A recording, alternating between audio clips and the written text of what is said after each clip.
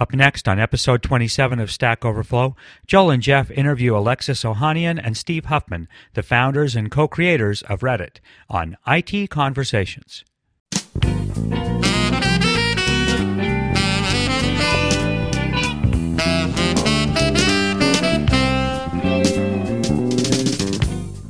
Hi, this is Phil Windley. Today I'm excited to bring you another great program from Stack Overflow with Joel Spolsky and Jeff Atwood here on IT Conversations. The Conversations Network is a 501c3 nonprofit, and we need your help. For a tax-deductible donation of as little as $5 per month, you can support this channel and the rest of the Conversations Network.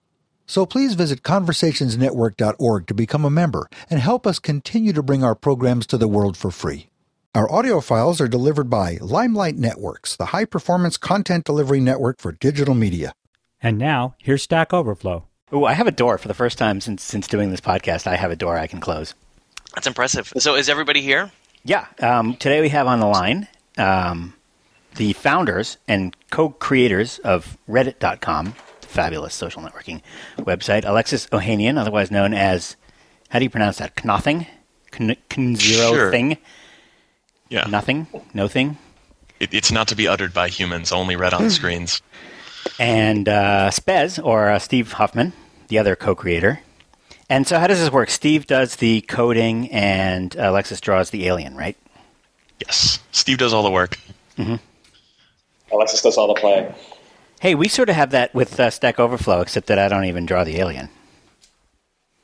Yeah, I was going to mention something about that mascot. Not impressed. We don't have a mascot yet. Well, the overflowing Stack logo. That's a pretty good logo, actually, but it's kind of square. It's not cool.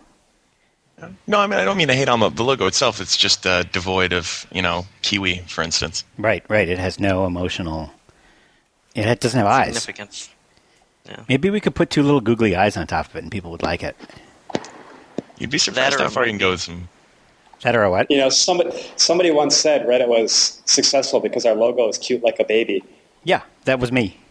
Yeah. Yes. At least. At least I said that. I'm sure lots of other people said that because it's just obvious. People want to protect their babies, right? Babies are bald. They have big eyes. And you're biologically programmed to care about them and to try to cherish them and protect them. And just like a baby, Reddit is defenseless and malleable. Yeah. Mm-hmm. Although if you do have a baby that looks like our alien mascot, you have problems. See a doctor. Yeah. So can I open with one or two just business things before we get into the actual talk with these guys? Yeah, although we are actually, this is all being recorded. This is the podcast. Right, I know that. But go ahead, shoot with some Stack Overflow things. I've done a few of these before, so I know how it works. So I am at the PDC, the Professional Quote-Unquote Developers Conference in Los Angeles, and something really interesting happened to me, two interesting things happened to me. First, I gave a session with Phil Hack. Phil Hack is the PM at Microsoft for ASP.NET MVC, which is the framework that we use on Stack Overflow. We're probably the most famous users of the ASP.NET MVC framework. Probably, and definitely for reasons I'll explain in about a minute. But that session went really well. I was very pleased with that. Phil did a great, outstanding job, and people seemed to really respond. I remoted into our server, showed them some of the load statistics, and showed them the source code, and gave them a little walkthrough of how we do things, and that went over well. Cool. And then the other interesting thing that happened was we had this weird little sit-down meeting with Ray Ozzie and Bob Muglia. No way. Yeah. And it was us and just bloggers and stuff, and I think we were just trying to keep it real and talk to the real people and stuff.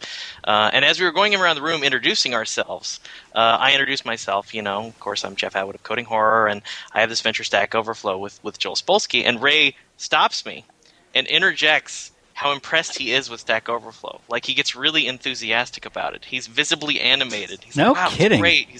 He's like, we should be building more sites like this. He's like, you should see the email I sent out to all the people internally. And so that was my little thrill of the yesterday, was to hear Ray Ozzie talk about how great our site is. So that was pretty exciting. He's like a legend. He's beyond a legend. Yeah, I have mixed feelings about Ray because of the whole Lotus Notes things. Lotus Notes was incredible. Are you kidding? Gotta say, you just have to remember that it was built in 1985, and and it did all that stuff. True, but Ray Ozzie is truly a legend. I got to say, based on the conversations we had in that room, he's pretty engaged. I mean, he actually talked about Reddit too, guys. I mean, like he mentions, like, yeah, I've been clicking on. I mean, I was seeing some things on Reddit, and he seemed really engaged. Like he's actually looking at this stuff. Right? Cool. Like he actually looked at Stack Overflow and Yeah, all that stuff. Bill So anyway, used to do that kind of stuff in his day.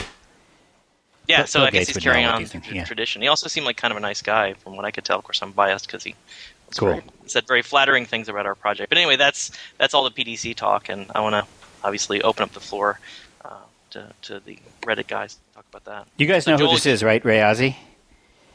Oh yeah. Okay. I want to know what his username is. On Stack Overflow. I don't know. And then the guy sitting next to me then goes and opens up his browser on his MacBook Pro. He's a Stack Overflow user named Dr. Pizza. And then I was watching him like check his rep and like go in and look at responses to his questions. Oh, did he know he was sitting next to you? Very surreal. It was all very surreal. Did he even know he was sitting next to you? He never talks to me, not even once. He Yeah. just opens up my site, goes into his profile, and starts doing a bunch of stuff. I've definitely had people like on the Joel and Software discussion groups while they're sitting next to me, not knowing it's me that they're sitting next to. It's pretty Yeah. cool. Exactly. So, Joel, why don't you open it up? Because you've had a relationship with these guys for a while. Like, you have your own Reddit, right? So let's talk. Maybe That's true. Hey, well, actually, we got a bunch of stuff to talk about. So first, I should tell the listeners that I don't know what to tell. I guess where did I meet you guys? In Boston, probably at some Y Combinator event.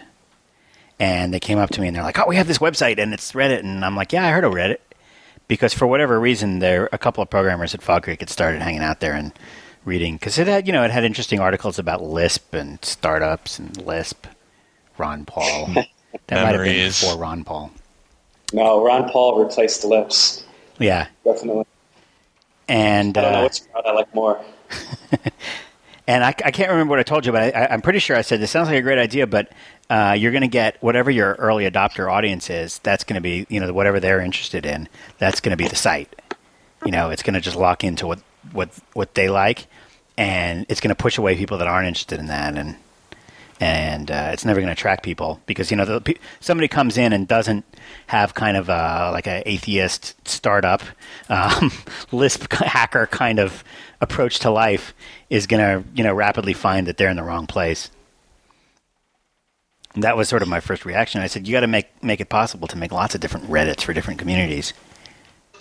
Yes, you were truly a visionary there, Joel. And in fact, I think Joel.Reddit was one of the first little spin-off custom Reddits we ever made. Is that right? If not the first.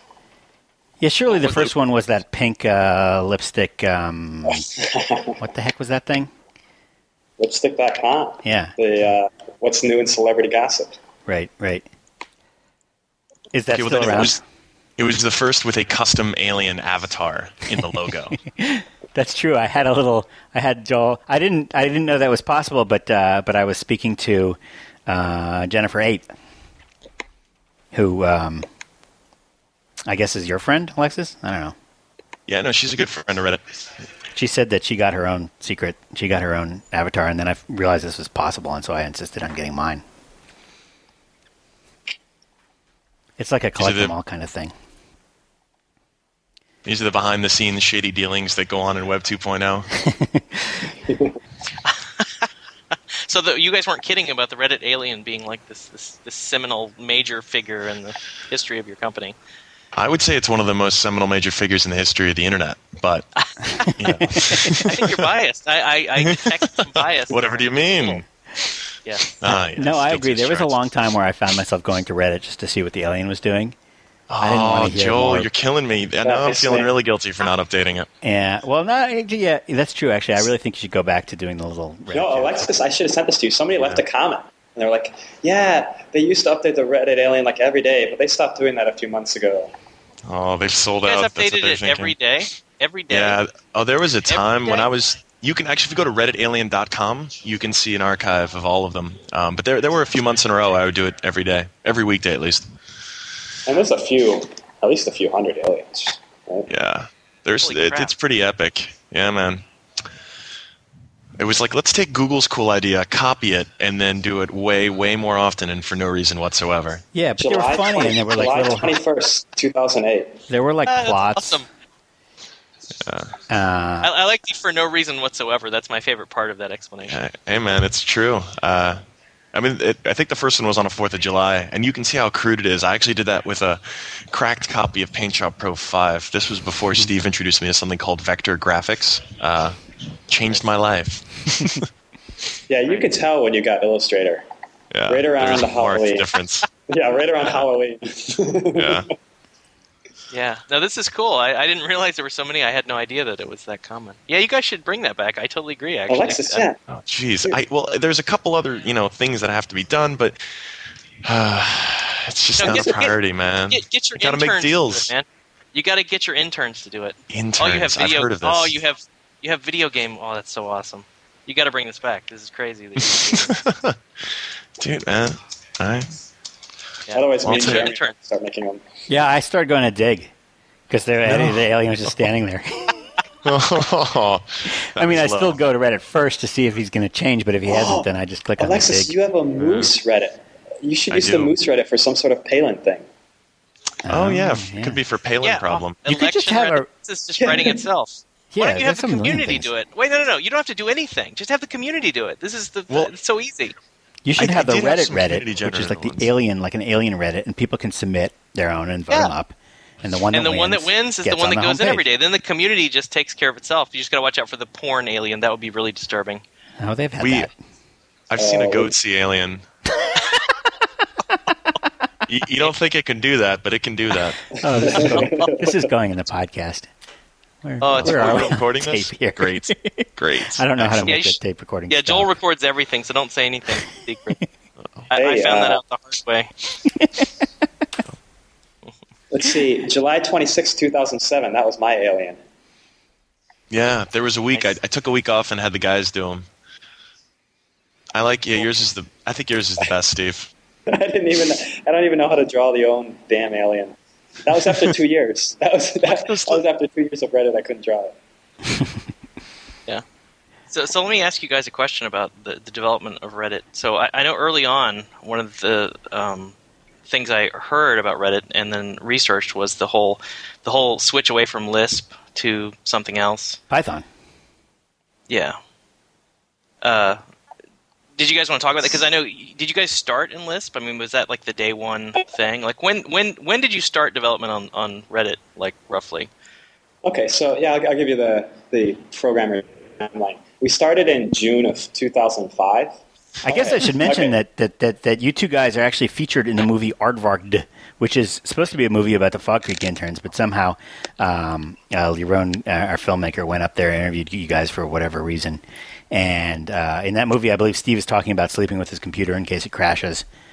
Those were the good old days. And that's why... The magic of Lisp. Yeah, it was written in Lisp, so it would crash all the time. You'd have to wake up once an hour in the middle of the night or something to babysit it. So tell the story, Steve. Okay, so yeah, June of 2005 is when we started Reddit. We launched, and it was written in Lisp, and we launched June 22nd. Mm-hmm. And yeah, those were definitely the days when I was sleeping with my laptop. Reddit would crash every hour or so. It was like having a little baby. And I'd have to wake up every few hours to like feed it and nurse it back to sleep. And you didn't know that this is unusual for a website, right? You just thought, actually, that's what happens when you have a public website. It's like when you have your first kid, and it turns out you're just a bad parent, but you don't know any better. We just didn't know what we were doing. Yeah. Watching you nurse the laptop and the website was worth it.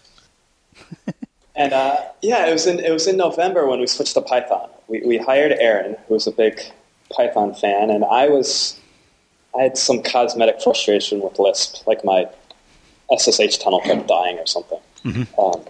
And so I was like, well, enough is enough. So we switched. We rewrote Reddit in about a week in Python, and we've been Python ever since. Nice. So what was the idea behind choosing Lisp? I mean, nothing against Lisp, but it just seems like a really odd choice. It's like, I'm going to build a new website, and I'm going to pick Lisp. What was the motivation there? Well, I remember this very clearly. I've always been into computers, like most programmers my age now were when they were little. And when I got the internet in my room, I remember one of the first things I searched for, one of the first things I AltaVista'd for was how to be a hacker. and Eric Raymond's "How to Be a Hacker" essay came up, and in there he quotes. I think he quotes Paul Graham about Lisp, or maybe he actually originated the quote, something about how Lisp will forever make you a better programmer. Mm-hmm. And searching around for Lisp and learning Lisp kind of leads you to Paul. And so I read all of Paul's kind of Lisp propaganda. And so I was just kind of always into Lisp and really enjoyed it as I was learning how to program since I was like a middle schooler or high schooler, like first getting online. Oh, wow. So way back in the day, you went on the Lisp path. Yeah, and I was never very good at it, but it was always like this magical thing, and so I used it a lot in college, and then we had this opportunity with Reddit and under the tutelage of Paul, so it just kind of it fit pretty nicely. Well, Lisp is like crack for Paul Graham, you know. Yeah, it is. No. It absolutely is. And no, I was totally into it, and I still and I will still say Lisp is it is almost the best language. It has so many cosmetic flaws, but yeah, he's written a couple of books about Lisp. At least Paul Graham has wrten at least one book about Lisp, if not two. Two, yeah. ANSI Common and then on Lisp. Right. And one of the things he also wrote, this fabulous piece of propaganda, kind of telling the story of ViaWeb, which was his first startup, which was an e-commerce platform that was bought by Yahoo, later became Yahoo Stores. And he wrote that in Common Lisp. And he wrote this sort of long essay saying Lisp is a great language because I wrote ViaWeb and we were able to do it in 1/10 of the work and with half the problems and blah blah blah blah blah. And it's such a powerful language compared to everything else that's out there. And actually, it's sort of important. I think that is a little bit of a misattribution of his success. I think what he did was successful because he had great timing. Not necessarily because it was written in Lisp. And he was able to do it quickly, I think, because he was using a language. When you were writing a web application in the days before frameworks was basically about string manipulation and database access, but mostly about just concatenating a lot of strings to create an HTML page. And at the time, I mean, Lisp was one of the only like bytecode compiled interpreters that kind of fit his architecture really, really nicely. Yeah, it had garbage collection and it had edit and continue, they called it something else. But I mean, you could basically, dive in and evaluate things in the context of your running program, which made things very easy to debug, and garbage collection, memory management, and it's important to sort of remember that your other choices to develop a web application in those days were C and maybe C++. And I don't think people were building web apps with Perl because this is really the beginning. But maybe Perl was an option. But you just didn't have a lot of good choices. And so, the thing is that Paul had really, really right, and it's still true today. There's no better way to write HTML templates than S expressions. S expressions are better HTML than HTML is. Yeah. And I've heard that too, because I actually had a blog post writing about how it's just sort of frustrating to have templating, and a couple of people brought up the fact that Lisp is like really awesome at doing templating, and so I believe you. Yeah, especially when you're converting to XML, which is effectively the same structure. But right, it's a tree. It's so natural in Lisp to go from like your programming to your templates and back again. Whereas in most web frameworks these days, you have like a templating language and then your main language, and you have kind of like this demilitarized zone in the middle. Okay, but it didn't work. So you guys switched to Python. Yeah, we moved to Python, and I was pretty happy with Python, considering I didn't know hardly any Python going into that, and all of a sudden our company was based 100% around that. It was quite a dive. Right. But the other sort of news item I remember for you guys is the whole the password reveal thing, where I mean, not to pour salt in old wounds or anything, but I remember that, and I was like, wow, you're using this. I just felt bad because I feel like I'm a stupid Windows developer, and I barely know anything, and I'm pretty sure I wouldn't store passwords in a database. Yeah, no, exactly. So, and I knew better too, and I did it mostly because when we were racing to launch, it didn't seem like a big deal at the time, and I was basically lazy and said, I'll get around to that later. It's the same. And the only reason that's a terrible issue is that people use the same passwords everywhere. And so it's the same kind of mentality of the laziness where people use the same password everywhere. It was kind of my laziness of, not bothering with the hashing right off the bat. It's really important to know that almost nobody, when they're building a site, if they have any kind of reasonable self-appreciation, almost nobody really thinks it's going to work and that there's really going to be that many people there. You're always, when you're at the point that you're writing the code for the passwords, you're probably not thinking to yourself, this is going to have millions of users and it's going to be a super critical part of the internet infrastructure. You're probably thinking, I don't even know if I can get this thing to work yet.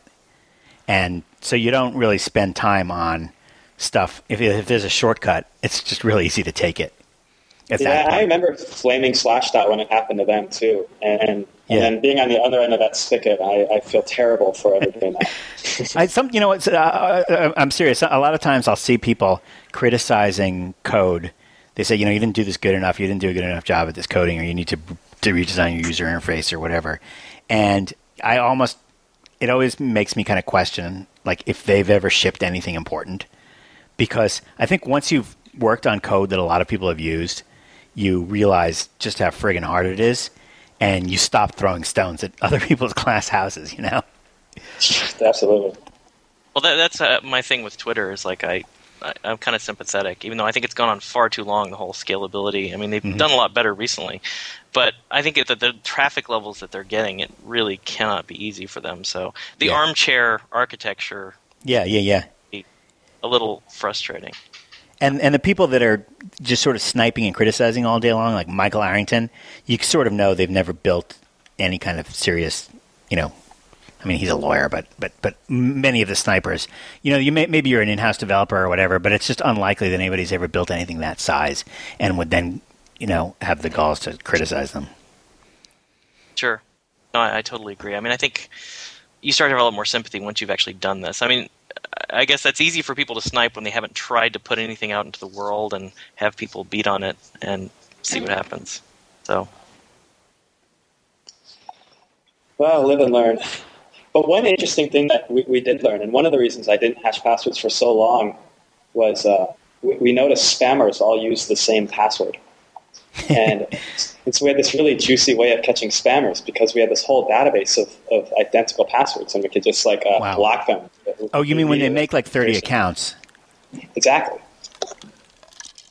No kidding. They'll just use the same password for all 30 because... It was the same password or it would match a really obvious regular expression. Wow.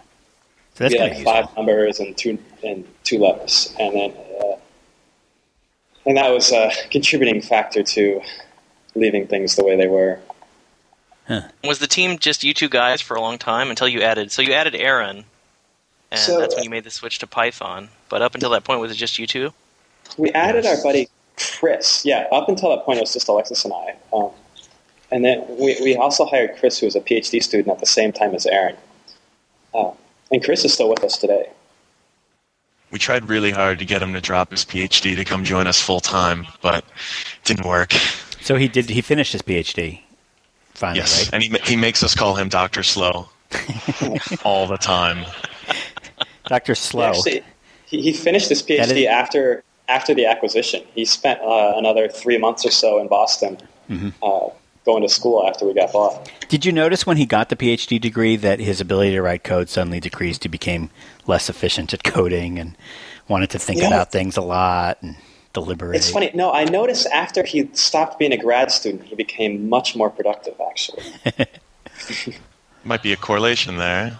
I don't know. There's something about just doing one research project for about 3 years that causes you to slow down in a way, that a lot of PhDs that I've known have not really been the get things done type. They're always brilliant, but it's hard to get them to get things done. Well, Chris is definitely the get things done type. But I think we also benefited from the fact that his PhD was in theoretical physics. Mm-hmm. So he effectively had a huge career field change about a year and a half ago. And so when you get to start over, everything's new and interesting again. That is fun, and theoretical physics kind of runs out after a few years. The number of eventually you have to prove something. Yeah. So talk a little. That we keep trying to fit in some experimental atomic physics into Reddit. It's just the opportunities there are just few and far between. But didn't you use a gravity algorithm for the homepage? So Chris, actually, that was his biggest contribution while he was a grad student. Was he figured out the front page algorithm that didn't need to be recomputed every couple of seconds. Uh-huh. And I believe he started with some sort of. I remember the whiteboard. There was this monstrous wall of equations. To now, when we look back on it, it was so simple, but it took us quite a while to figure that out.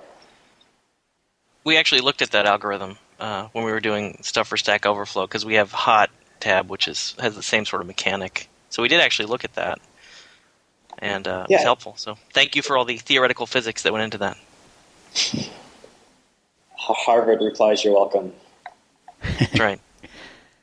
So what about scaling? So when did you guys start to see? I'm kind of curious about like how much time you guys spent dealing with scaling issues. Like when did that start to become an issue for you guys? Like, okay, this thing started to take off, and what was the strategy? Was it hard? Was it easy? Maybe you could talk about that. It's been an ongoing battle. Let's see. I don't think we've ever not been thinking about scaling. And if we were to go back and do it all over again, it would be quite simple. But we've been learning as we've gone along. So it seems like every year or so we learn another obvious scaling technique that everybody else on the web already knows. But when we started out, we just had one little tiny machine and our little Lisp app server and a Postgres database. And then when we put the database and the app server on the second machine, it was on two machines. It was amazing the speed increase we got. And now I think at this point we've got 7 databases and 22 app servers. Wow. Wow. Just kind of plugging away on Reddit. How many? Yeah, go ahead, Jeff. Go ahead. No, you go ahead. Well, we're going to ask the same thing anyway. Go ahead. I was going to ask how many, how many page views? Like, do you have a good metric for like how many page views per, I don't know, day, month, whatever you can get on one server? Or on one server, I don't know what that is on one server. What we do is we just add, when load gets too high, we add another server. Yeah. And occasionally we do an optimization that lowers load on all of the servers at once. Right. So each of our servers is quad cores, and so each of those is running 4 actually application server processes. Mm-hmm. But I don't actually know what one little process will do. It's sort of interesting. Like I don't really know. Like we think we have like Stack Overflow. Jeff, correct me if I'm wrong now, but I think we're getting something like 80 to 90,000 watts per watt. What is that measurement? I can't remember. Again, what's per what? That's very scientific. Page views. No, but it's like hundreds of thousands of page views a day, right? Well, there's actually something you don't know, which is that we just actually went to our second server on Sunday night. Oh, congratulations! Yep.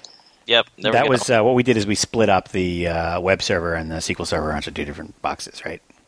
Yeah, that's the first scaling move that everybody makes. The hardest step is 1 application server to 2 application servers. That is going to be easy for us. That's going to be trivial for us, I think, because you just put in another IIS instance, pointing to the same database. No? Well, we're doing some stuff with session. We're not doing a whole lot with shared state, but there's some things we are doing. So then you just tell your load balancer that the same user has to go back to the same machine, and it's solved.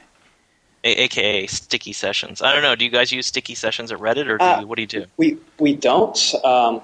We don't. Each app server is completely stateless. But we do cache a lot of session-related things in memcached, and that works really, really well. Before that, we had kind of an in-between step where we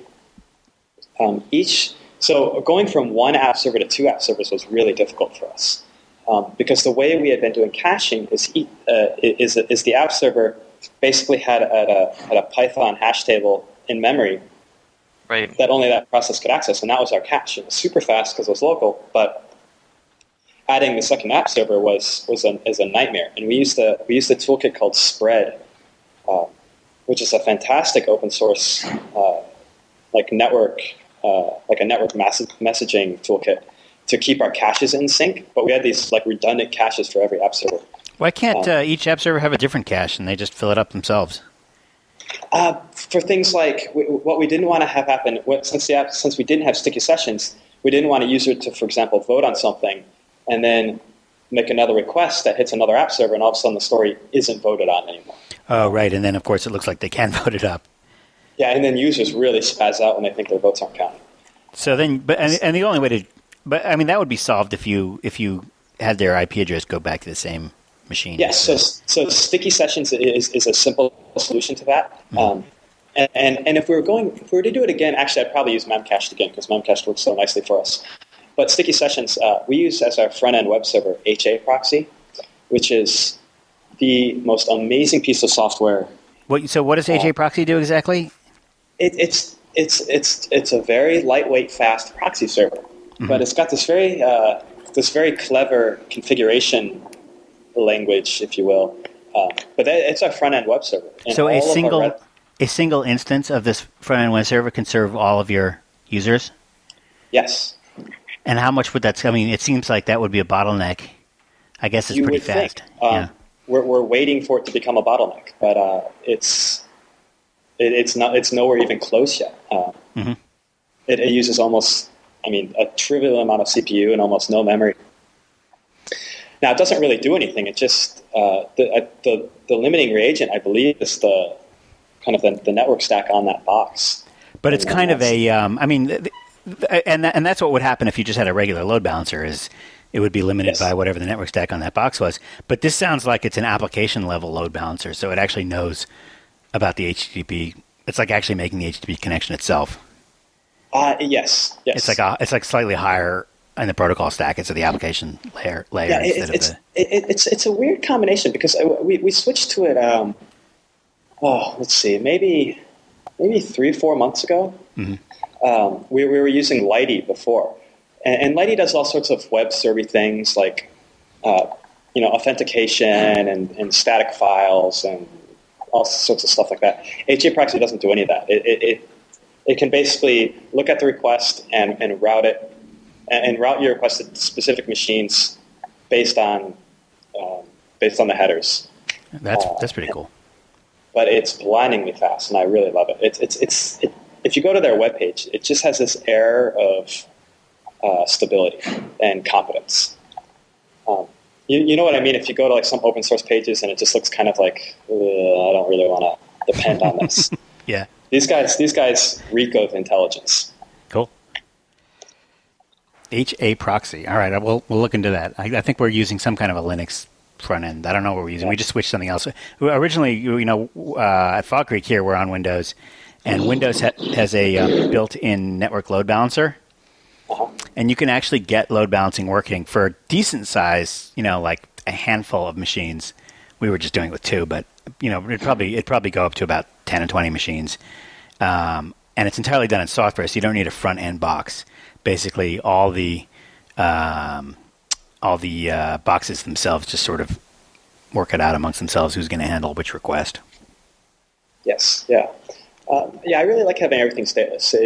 It makes adding new app servers and app servers dying just kind of a non-issue. Very cool. So I noticed you guys, so one item that was in the news was your deal with The Independent. Is that the first sort of major branded Reddit that you've done?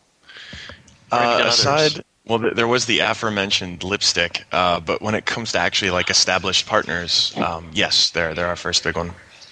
Oh, cool. Well, I got to tell you, I accidentally somehow got to Lipstick, and I was very traumatized by that experience. I was like, wow, this is like Reddit in like crazy world. Oh, you don't even know. Alexis, tell them about the new one. Yeah, if you like Lipstick, you really ought to try WeHeartGossip.com, which is sort of like the resurrection of Lipstick. Basically, we felt like Lipstick was a little too pigeonholing because it really only attracted people who were either women or men who wore lipstick. And as a man who does not wear lipstick but still cares about that kind of stuff, I thought we needed a brand that was a little bit more open, and that was We Heart Gossip. How do I type the heart? Oh, H-E-A-R-T, I see. But in reality, I think ContiNet just had plans for Lipstick.com, so we had to find some place to send all those gossip lovers. They had different plans for it, or they just gave up on it, or? Oh, they have plans for the domain, okay. and they will not even tell me. Oh, I see. Oh, I was all excited. It looked like somebody left a comment on We Heart Gossip, but it looks like it was a spam comment. We can't seem to get these users to leave comments. Yeah, Really? They're voting now, which is nice. I think they like the hearts and the crossbones. And they're but, submitting, right? They no. do submit. Yeah. But they're just far less. The gossip, the world of gossip, is far less. Your users are just very different than programming users or Reddit users. They don't gossip, ironically. They just Maybe they've gotten their fix, and I don't know. So we're doing what we can to figure out a way to get them commenting, but we'll see. If you do, it's going to look like YouTube comments, right? It's not going to be good. It's not going to be pretty. Will not be thoughtful discourse. Yeah. Well, who knows? They're not saying anything at the moment. Well, the reason this is interesting to me is because every other day somebody comes to us and says, wow, we really like the Stack Overflow model. It's really cool. We would love to do it for X, where X is not programming, right? And, I've always said from the beginning that, this is kind of what I know. Like, and I want to stick to things that I know so I can be competent at them. And not that Stack Overflow, the model, wouldn't be good for who knows what, like, say, lipstick. But then I hear this, it's such a different community like what you're describing that I'm not sure they'll really get into it like programmers do. Like one of the obvious things we're probably going to do at some point is have sort of an IT-focused version of Stack Overflow. It's not really for programmers. It's for scripters and people who do, maintain servers and things like that. Yeah, sysadmin help desk, Windows problems. Well, that would be more directly opposed to Experts Exchange, really, because Experts Exchange has some programming information, but really it's mostly for IT people. I'm trying if you look at what's actually maybe somebody like Chris Perillo, Jeff. We were thinking about trying to figure out who the right person is. That actually came up. I was sitting next to the guy last night, the guy who does kbalerts.com. Mm-hmm. Unfortunately, I cannot remember his name, but I've been to KB Alerts. It's basically just an aggregation service for all the Microsoft knowledge base articles, and it's useful. But he brought Chris Perillo up as well. But I think Chris Perillo is like he already has like an empire. The guy is like a one-man media circus, and I don't know that he could really spend time on yet another arm of his burgeoning empire, that's going to take over the Chris Perillo world. But it's the right type of person. I totally agree. I'm just not sure he would have the time to do it. But Joel and I feel that when setting up these communities, the most important thing is to have people behind it that are sort of emblematic of that community, and they can set the direction, like kind of what like Joel and I do for Stack Overflow. We really wanted to bring like critical mass of like if you don't have a critical mass of users on the first days. It's very hard for the community to have the right kind of voice that it's going to have. Like I think for something like lipstick, you would want some really like Manolo of the shoe blog. I mean, I'm bringing up blogs my wife reads now, so I don't even know what I'm talking about, frankly. But people who do gossip and people who do this stuff, you need one of those people to be in like the face behind this, in my opinion. So you're saying we should talk to Julia Allison? Yes. I guess I don't really know who that is, but maybe. Oh, it may be for the best. It was widely reported that I slept with Julia Allison. I saw that on Valleywag. That was that was some good journalism. That was absolutely hilarious because they missed the actually what would have actually been an interesting story. Anyway, if I remember correctly, though, to your credit, that person was quoted as being the best lover of her life. All right. So it could have been worse context. Nice. Yeah. Joel, I'm learning so much about you that I didn't know. I thought I knew you pretty well by now, but apparently there's a whole side of you that's just news to me. Careful what you read on the internet. I just said it was reported. Yeah. So are you guys going to continue to do these branding deals like with the Independent? I mean, let me just talk to you about business model. I mean, is this going to be the business model? Is like have a bunch of sub-branded Reddits or, I mean, what's the strategy? We've had some success creating different communities that sort of spun off from Reddit that happened rather organically. Like the environment Reddit is a good one that just sort of grew out of an environmental community. But actually doing partnerships with established content generators is definitely a vertical we would like to go into. I mean, ideally we let people create their own Reddits so all these communities could just spring up. The whole point of us letting users create their own Reddits was that we could have all these new verticals start springing up. And one of the more easy ways of doing that is to work out partnerships with content producers that already have massive communities, but no way for them to interact with one another. And the Independent's one of the first, and actually since then we've got a couple other now in the works. And hopefully it'll be a good way for us to expand it to just really new communities.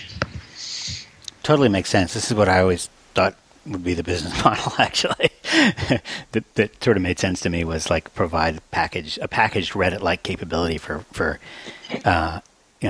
communities of interest. The independent is a little bit weird, but I could imagine like daily costs or something, or some kind of very specific a group of people that are maybe have the same philosophy about certain things, but aren't necessarily organized yet. Sure, absolutely, and I think that the hardest part for us, we know it will work. The hardest part for us is getting new communities off the ground.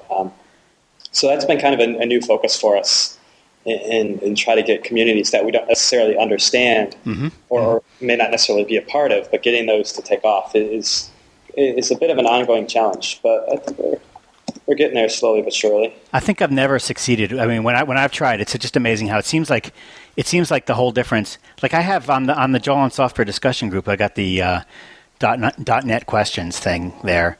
But I also, at the same time as I made that, I think I made a Delphi questions group. I can't remember why. Is that what Turbo Pascal is called now?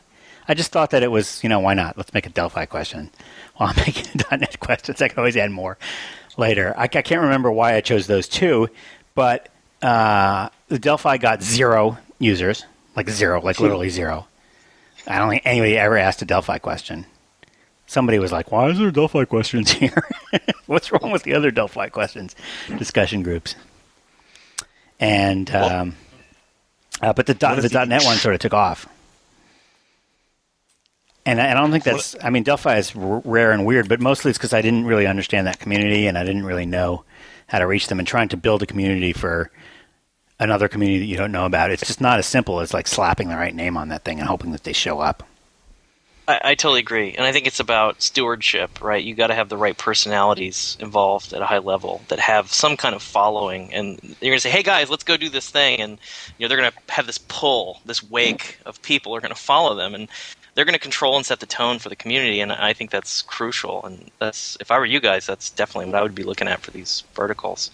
Yes. So going in a slightly different direction. With the Reddit questions. So how many people actually work at Reddit now? Like, do you guys have offices? What is this situation like? We are in the corner of Wired.com's office in a little terrarium, and there are 5 of us. Are there turtles? Not yet. Well, with Jeremy, it's not... You said terrarium. I can't wait when he listens to this. We're actually hiring a 6th starting November 10th. We're very excited. A lizard? No. Joel Spolsky, he's actually your twin. Huh? He is your twin. Alexis and I, we had lunch with him a few weeks ago, and we both had the same comment when we left, that this guy was channeling Joel. Not surprisingly, he's a big fan. Wow. And he probably will be listening to this podcast going, hey, that's me. Well, congratulations, Alter Joel. Yes, mini or Joel. Bizarro Joel. Yeah. And actually, to Jeff's point about recruiting those sort of leaders within the community to create new communities, we're hopefully bringing on a community manager in the near future who will also do just that. Because we had a competition just a couple months ago where we had a bunch of people trying to create and sort of grow their own communities. And we found that there are, within Reddit, all these smaller little communities with people who have taken the effort to create something and could really use some help in terms of growing it. And that's the kind of thing that we would like to help to continue. Right. So another area that I know you guys have done a lot more work than we have, and I want to hear sort of your battle scars, is dealing with people trying to game the system. And one thing I've heard you do that we really need to do that we don't do currently is when somebody decides to target another user and decides, you know what, I don't like you, so I'm going to downvote everything you've ever done, right? And I heard that you guys have protection in place for this, where you detect that pattern and then just disregard all those votes. Our prevention mechanism is primitive at the moment in that we'll only allow people 30 votes per day. So there's a limited amount of damage you can do. You'd have to hate somebody a lot to come on for 5 days. You could do it, and it has happened, for the record. To give somebody 150 downvotes would take 5 days, right? So could you talk a little bit about that and some of the mechanisms you put in place over time to prevent weirdnesses and things like that? Sure. I mean, for a long time, we didn't really have. I mean, we had very little spam and anti-gaming protection because it wasn't a huge problem. Users would always freak out about it, but looking at the actual data, it just wasn't really making a huge impact. But these days, yeah, we have a lot of stuff, and that's actually the one portion of our code that isn't open source. Not because we're secretive about doing it. Obviously, I'm talking about it, but because we change kind of our metrics in the way we detect those patterns, and the way we use that data very, very often. It's also obviously would make it trivial for spammers to game it if they could have a copy of the source exactly. and see what you're doing. Security, people always poo-poo security through obscurity, but security through obscurity is great as long as you have actual security in addition. Right. So without revealing the secrets, obviously, I'm curious about like some of the patterns you guys have observed. When users are behaving like that, they behave differently, very differently than legitimate. Than what we would call legitimate usage of the site. You can tell like they're not. I mean, you can tell where they're coming from. Kind of their usage of the site just doesn't fit a typical user. And we have so much data on what a typical user looks like. I mean, you can eyeball this sort of behavior and see that they're up to no good. So the tricky part is, kind of catching them without letting them know they've been caught. And we've been doing that since the beginning.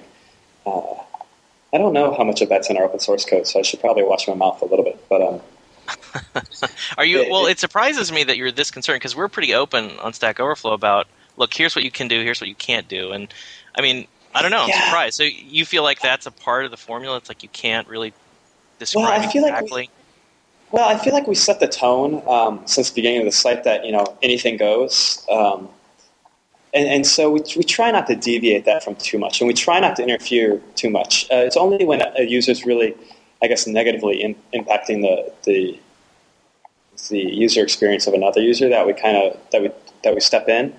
But we found that there's just so many votes now, and users are overwhelmingly positive that for the haters, they really just don't have much of an impact on the system.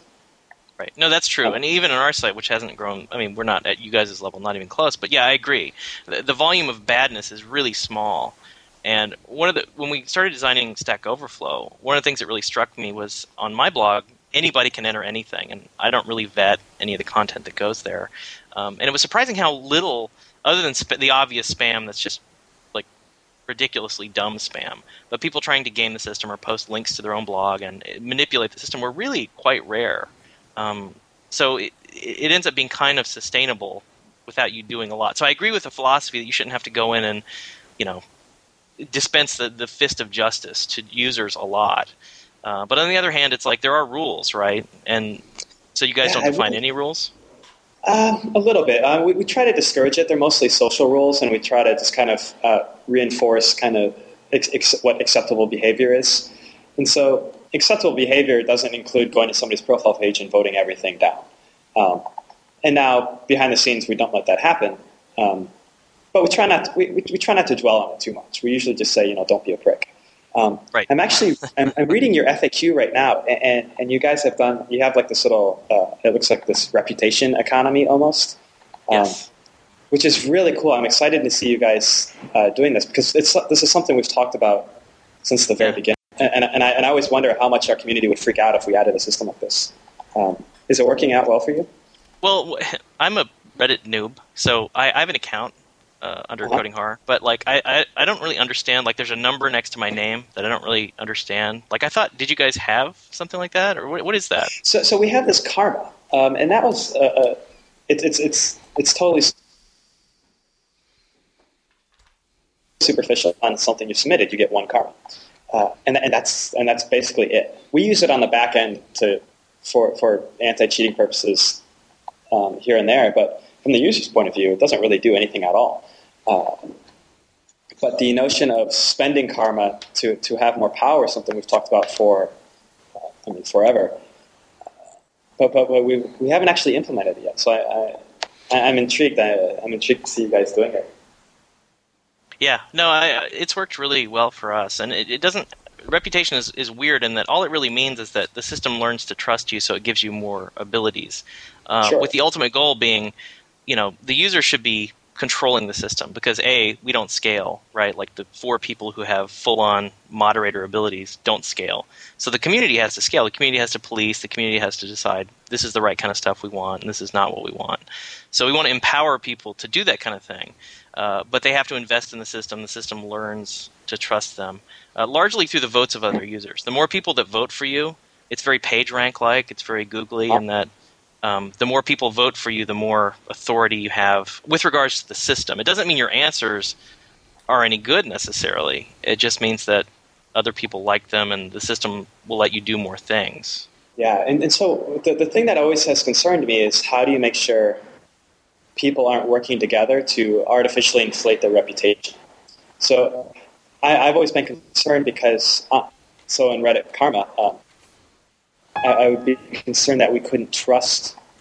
Like, I know how people cheat their karmas up, and I know there's a few users who have,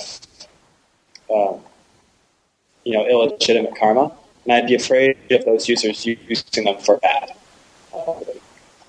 Right.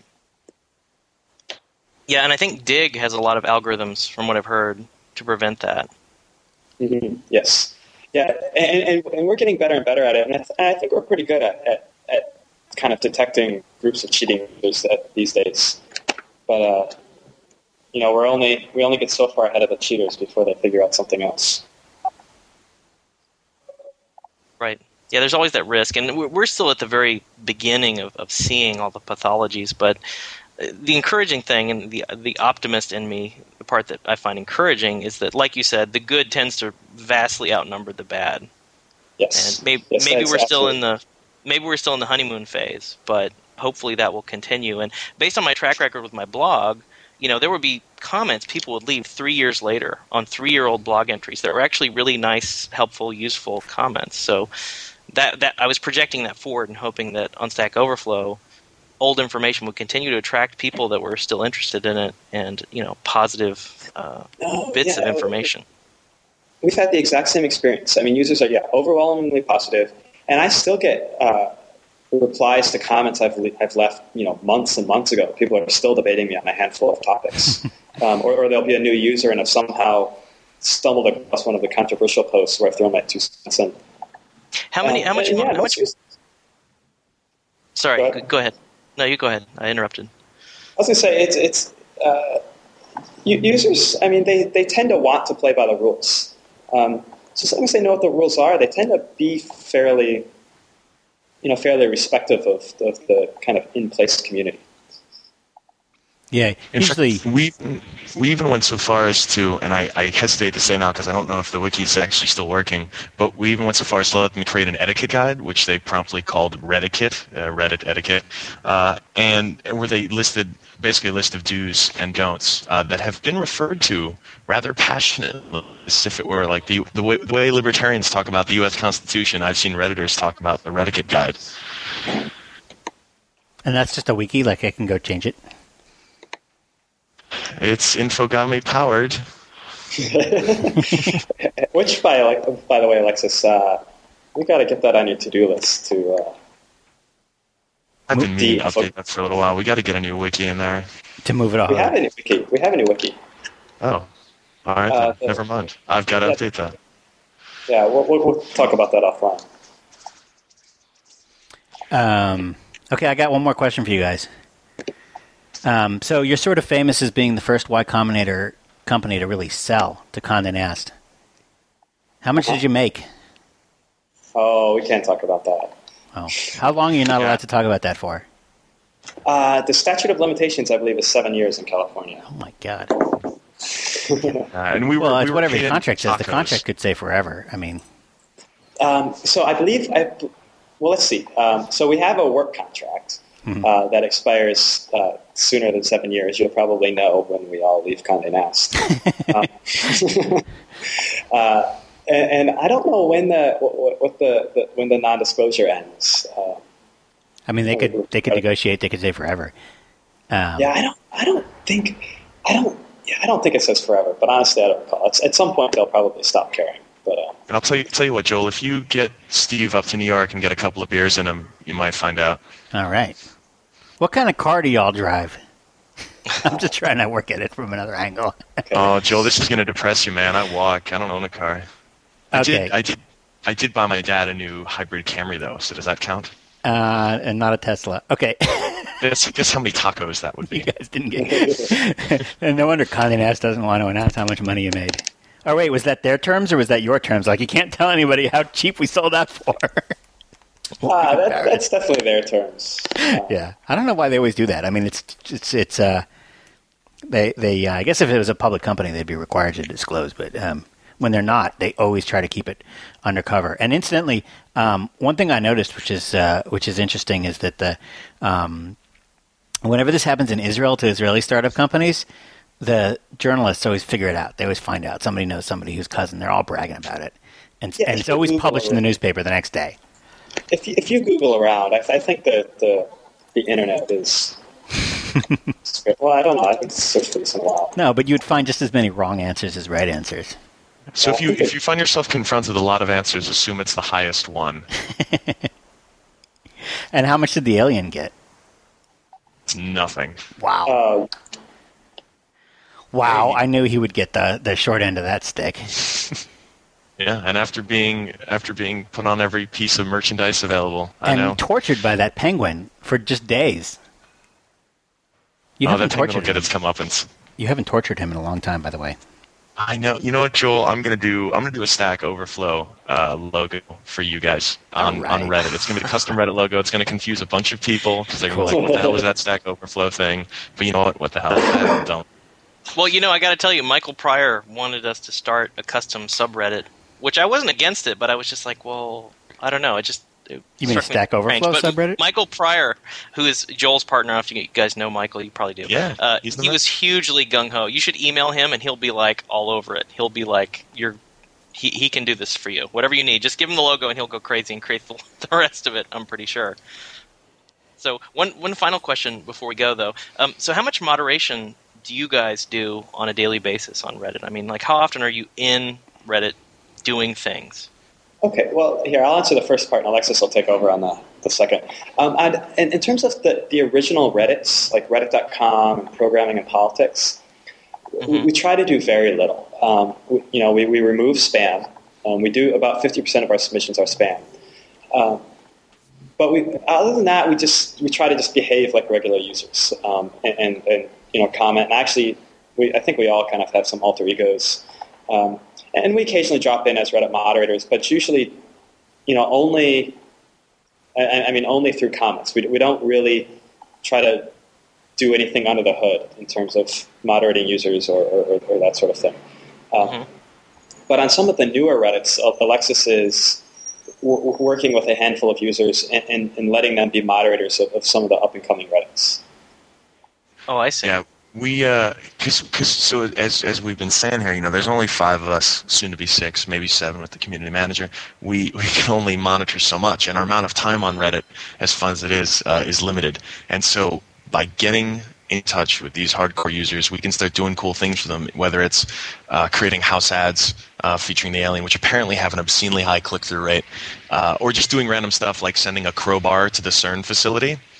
Which was something that some users on Gaming Reddit came up with as an idea to save the world from the incident that happened at Black Mesa, as some of you may remember. Awesome. And that was fantastic. And in fact, the crowbar did make it all the way to CERN. And we're still waiting to get back some of the photos, but we were able to track down one Gordon Freeman and get some great footage of him protecting the world. So it's little things like that where we're trying to recreate the same success we had with Reddit when it was still a small site, where people felt like there was a culture to it in a community, and trying to recreate these with all these new other Reddit communities. Right. Through crowbars. That's really the secret to Web 2.0 success. It's all about crowbars. Yeah. That's fantastic. And just so you guys know, I have a little connection with you guys. I also attended the University of Virginia, although I graduated in 92. Wahoo-wah. Yep. Oh, yeah, I forgot about that. Yeah, exactly. So we wouldn't have met each other, but yeah, UVA for the win. So it's good stuff. Actually, UVA lost to Duke this year. UVA for the lose. My dad still follows that. I try to avoid bringing it up. He's a pretty hardcore sports fan, so yeah. Now my dad's going to be all depressed. Hopefully my dad won't listen to this podcast. So, so Joel, did you have anything else for these guys? No, it was awesome having you on. Thanks for... sorry that the sound kept dropping out. I'm going to edit all that stuff out in post, as they say. I see. Right. Will you give this thing a cool techno backbeat soundtrack or something? It already has one. No. Oh, all right. Damn. I'm blanking here. Do you want me to upvote you? I'm upvoting you. In what? Does that help? It's just an imaginary upvote. Well, thanks. Woo. Yeah, there you go. I got some karma. You got some karma. I guess we should tell our listeners of this podcast who have been listening to Stack Overflow podcast. What number is this? Is this number 20? Oh man, I don't even know. 20-something. 20-something. Yes. Well, look on the little screen of your iPod, and it will tell you what Stack Overflow podcast this is. And also, we should tell our listeners that we do have a podcast hotline you can call in with questions, and we'll try to get to some of them next week. And the number for that is area code 646-826-3879. That's 646-826-3879. There's also the wiki, which is always linked to from blog.stackoverflow.com, and that's where people edit transcripts, write down transcripts. I'm really falling asleep here. I just got off the plane from Korea, so I'm in sort of a different time zone. And see you next week. Yep, see you next week.